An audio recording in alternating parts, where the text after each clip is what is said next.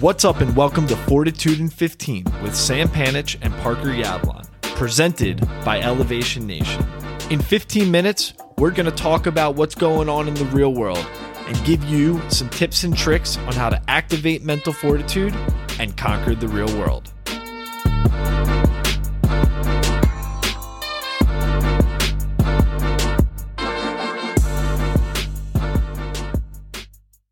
In continuing our episode of Fortitude in 15 from last week, Parker and I are throwing it all the way back to sophomore year in college when Parker stormed into my room and said, "Sam, I just found the most amazing list of 100 rules to live by."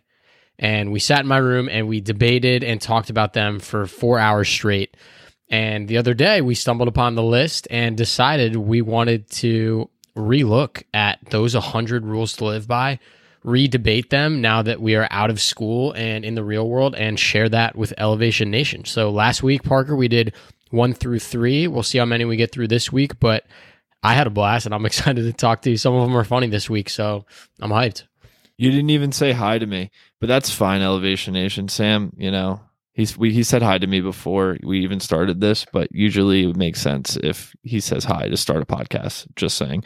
I already said hi to you, bro. Okay, that's fine. He's wearing an Elevation Nation hat. Yes, that's a plug, but it's also pretty cool, and it changes color. In person, it's blue, but on camera, when I look at him when we record this, it is black. So that is pretty interesting. Sam, I love this. This is just always so much fun. I think the next few ones are hilarious. Well, a few of them are hilarious. I think we're going to have some that we disagree with as well. Yeah. And maybe some that we don't even relate to at all. But let's go right into it. Number 4, you don't have to keep every secret, just the important ones. Parker, you have a strong opinion on this one. Go ahead. I think keeping a secret is interesting because if it's important, that means it means something to you. If it's not important, why do I care about keeping it? So I agree with this, but it also, like, if someone tells me to keep it a secret and they make it seem important, okay, I'll probably keep it a secret. What do you think? It's a secret for a reason. Either someone asks you to keep it a secret or you think that it shouldn't be shared for some reason. So But listen. I disagree with this one. Listen, if I find out, I'm walking down the street and I walk into a coffee shop and the guy behind the counter is like, "Tomorrow we're releasing a special coffee." I'm going to walk out. That's not an important secret. I'll tell you. That's not keeping a secret, so that you can come the next day and you can share that joy with me. And they get another person. It's a win-win. All right. So it's conditional. I think we can both agree. Yeah. That one's tough. You know, if you have a secret from me that I don't know, you did something really, really awful, and I can think of a lot of things that you could do, but, and you told me to keep that secret, then fine. Conditional. Fair enough. I don't care. It's fine. All right. So the next one I think is very, very relevant for Parker and myself because as consultants, at least me, I travel a lot for work. Used to back in the day. Not anymore. So this one I actually did because of this rule when I started traveling for work, which is if you're staying more than one night, unpack. And I think that's just so funny because I would have never thought to do that until I read this and then started traveling for work. But unpacking all your stuff, getting organized when you're there for 3 or 4 nights at the client site in a random city, living out of a hotel room, right? It's nice to make the place feel settled in because it's not just that you're there for a few days. You're there for a few days that week, and then you do the same thing the next week and the next week and the next week. So the more you can make a place feel like home, the absolute better experience it is. So I agree with this one. Not even just in the consultant life. How about if you're going to a place for a weekend, you're going on vacation somewhere? I remember growing up, my sister and I would go on vacation. We live out of our suitcases for an entire week. And I remember being miserable because I was wearing the same clothes and everything was getting lost and all the dirty stuff was mixing with the clean stuff and it was just miserable. But it actually is so funny because it takes 15 minutes to take the clothes out of the bag. I think most people probably live out of their bag, to be honest with you, when they travel more than one night. And it literally is out of pure laziness. I actually took this to heart right when I read it back at sophomore year. And I do this. One night, fine, I'll live out of the bag. But if it's more than one night, use the furniture that is provided. It's there for a reason. You want to know where we couldn't do this, Parker? When we were backpacking through Asia together. And we only stayed one night in every single place, and we definitely did not unpack. Well, actually, I'm going to counter that. I had to unpack because my bag had to be packed a certain way so that all of my stuff could actually fit. So I had to unpack my bag every time and refold everything perfectly so that I could close my bag. Worth it. So worth it. Yeah, Sam and I, we only used one backpack or bag in Asia, and for a month. Yeah, it was sweet. We had 5 boxers and 10 shirts, and actually, sorry, 10 boxers, 5 shirts, and Sam. If you look at pictures, Sam wears literally the same shirt every day. All right, next one, all you. A suntan is not bought; it's earned, and preferably near an ocean, pool, or on a golf course. I couldn't agree with this more. Listen, I'm not going to call out anybody in particular on this one, but if you're listening to the podcast, you know exactly who you are.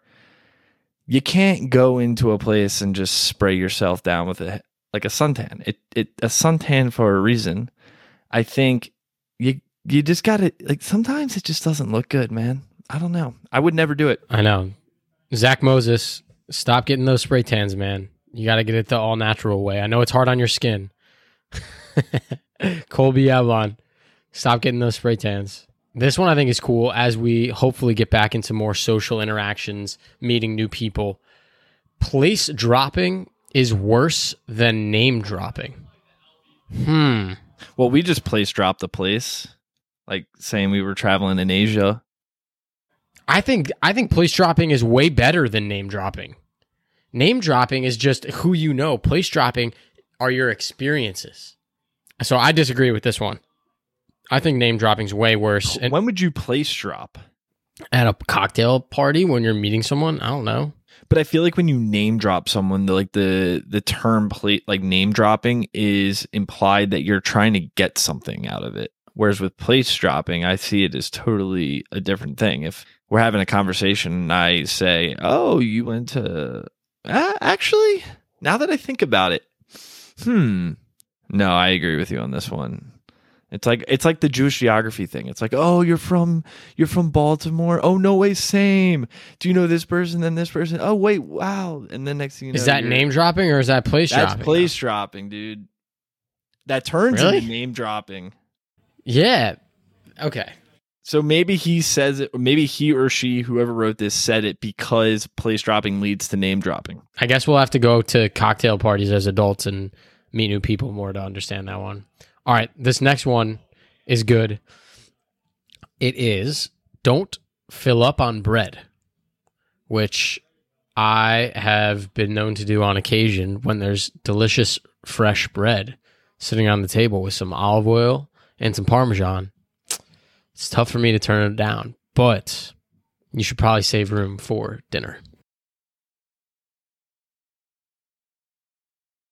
At the Super Bowl, I made buffalo chicken dip, and I filled up on the buffalo chicken dip. It's the same concept. It's like all the BS stuff that really is just like there to have a bite or two. Next thing you know, you eat up like a bite of 10 or 20, and then when the main stuff comes out, you're already full. I agree. It's because Americans have no self-control or Dude, restraint. this is a known thing. Don't fill up on bread. That's like a common quote. All right, don't fill up on bread. You don't have to like baseball, but you should understand the concept of what a pitcher's ERA means, and you should approach life similarly. Interesting. I disagree. An ERA is a earned run average. It's the amount of times you get up there, you try to throw a strike or a ball, and pretty much did you fail or did you succeed? I kind of disagree with this one too. because a high earned run average means that you're failing a lot. And I feel like in the real world, if you're failing a lot, at least you're trying. Yeah, I was going to say, I don't agree with this one. I think you can't hold yourself to statistical measurements of your risk appetite. Sometimes you just have to trust your gut and hope that things will turn out, and sometimes they won't, and sometimes they will. But I don't think you need to be that analytical about how you face life. I also don't think you need to understand baseball. I don't like baseball, so it's my 2 cents. He's wearing a baseball hat, everyone. That's true. So, Parker, I think, we just read through a few that were pretty funny. Maybe we want to wrap it up with just, I guess, a common theme of, how these different rules can be used in your life. Parker and I know that some of these are silly, some of these are funny. They are super diverse, which is why we wanted to talk about them, because I think it's interesting to debate them, and I think they're funny. But overall, everyone out there has rules to live by that are passed down from their parents, friends, teachers, small, unwritten societal norms that they are recommended to do. And I think that's another way that you learn mental fortitude, that you grow into who you're supposed to be as an adult, and why you're such a product of not just your nature, but your nurture and how you're raised, and what different morals and ideas are bestowed upon you really shape you into who you are as a young adult. You're trying to say is basically we all have different rules that we live by, things that you don't even really think about sometimes in your daily life, that you just do it. And it's like, I do things, Sam, that you would never do. And I'm sure it's the complete opposite for you, that you do things that I don't do. And, there are certain rules that you live by in your life that I don't go by at all. And that's really interesting. And that's why this is so fun, because we're agreeing with a lot of them, and then we're laughing at a lot of them, because I could see logically why they would make sense. And I see logically some of the rules that you live by in your life. But for me personally, I need that a little bit of self-awareness. Does it make sense for me in my life? And on that note, Elevation Nation, we got a challenge for you all. If you have any unwritten rule or, lesson that was passed on to you, shoot it to me and Parker. Let us know. We'll share it on next week's podcast. We want to try to put together a compilation of some of our favorite rules to live by that we've heard from you all, that we've heard in our lives. We're going through this random 100 that, again, Parker doesn't even know where we got these. So if you have one that you think is super important, that you think should make the Elevation Nation top 100, lessons for mental fortitude, let us know, and we'll include it next week, and we'll debate it. And if we agree with it, maybe we'll add it to our collection. Yeah, I was going to say that's actually a great idea, and I love that.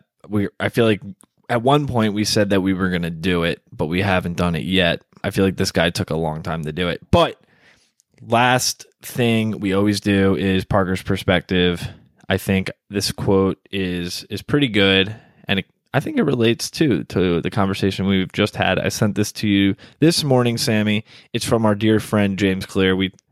I've brought him up many, many times before. He's just a legend. The quote is, "The teacher learns more than the student. The author learns more than the reader. The speaker learns more than the attendee. The way to learn is by doing." It's so interesting to me. You would think that if you're just reading the book, if you're just sitting in class, you're just sitting in a lecture, that you would be the one getting the most knowledge from those occurrences. But actually, the person who is doing it and providing that experience for others is the one who probably is going to learn more about the topic, probably learn more about the audience, probably learn more about the things in life that he's trying to preach. And I think the quote brings back, it's an endless pursuit of knowledge that I feel like you and me are on, and hopefully we can help young adults feel that pursuit as well. Amen, brother. On that note, till next week, peace.